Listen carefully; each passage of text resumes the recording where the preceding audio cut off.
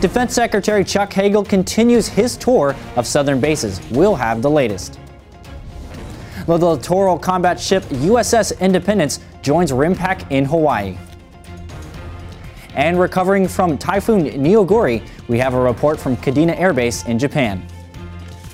Welcome to DoD News Now. I'm Lance Corporal Jonathan Herrera.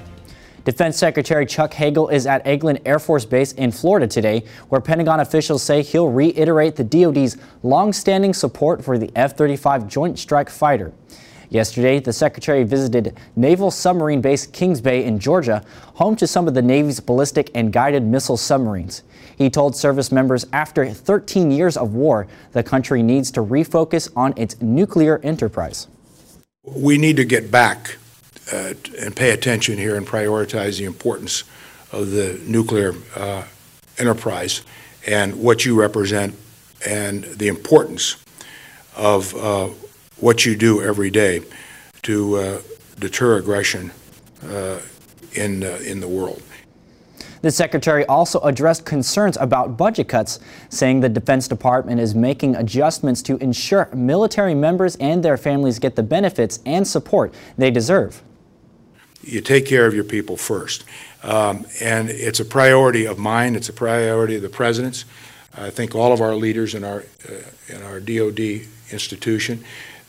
Quality people always make a difference, and if you don't have quality people, you won't have the kind of leadership institutions require. You won't have the confidence that the men and women who serve this country must have in their leaders. You won't have confidence in each other. So taking care of your people is the #1 priority. The Secretary also said each time he visits with deployed service members, he's reminded of the important work they do to keep the country safe. In other news, commanders at Fleet Activities Sasebo, Japan, are declaring all clear this morning after Tropical Storm Neoguri moved north. Officials say they're conducting damage and safety assessments as a precaution. Neoguri was downgraded from a typhoon to a tropical storm yesterday after losing strength over land. But it's still dumping torrents of rain, causing extensive flooding and landslides. Forecasters predict Neoguri will move up Japan's Pacific coast toward major cities including Osaka and Tokyo. Neoguri hit Okinawa earlier this week as a typhoon, striking Kadena Air Base with full force. Corporal Lillian Stevens was at Kadena and witnessed the damage and the response. Typhoon Neoguri howled fiercely, gusting at 120 miles per hour and dumping about 17 inches of rain on Okinawa. The storm caused power outages. The rainfall brought floods, a problem Kadena's 18th Civil Engineering Squadron worked to resolve. Civil Engineers' goal is to recover the base to ensure that Team Kadena can fly, fight, and win. My job is to record all damages that come in from personnel on base as well as different bases in Okinawa. I'm the focal point for facility managers, residents.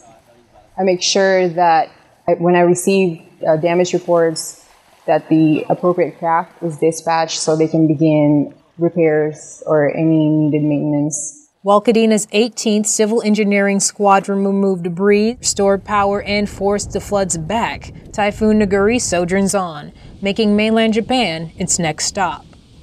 Corporal Lillian Stevens, Okinawa, Japan. The littoral combat ship USS Independence has arrived in Hawaii for the Rim of the Pacific exercise, or RIMPAC. Navy officials say they have always looked for opportunities to involve their littoral combat ships in RIMPAC, which is the world's largest maritime exercise. 22 nations and more than 40 ships and submarines are taking part. USS Freedom, the first LCS, took part in the 2010 RIMPAC exercise, but no littoral combat ships showed up for 2012.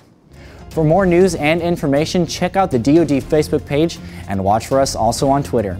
And go online to our newly redesigned defense.gov website. A mix of videos, social media, print stories, and photos provide you with a complete picture of what's going on in the Department of Defense. I'm Lance Corporal Jonathan Herrera. Keep it right here for the latest in DoD News.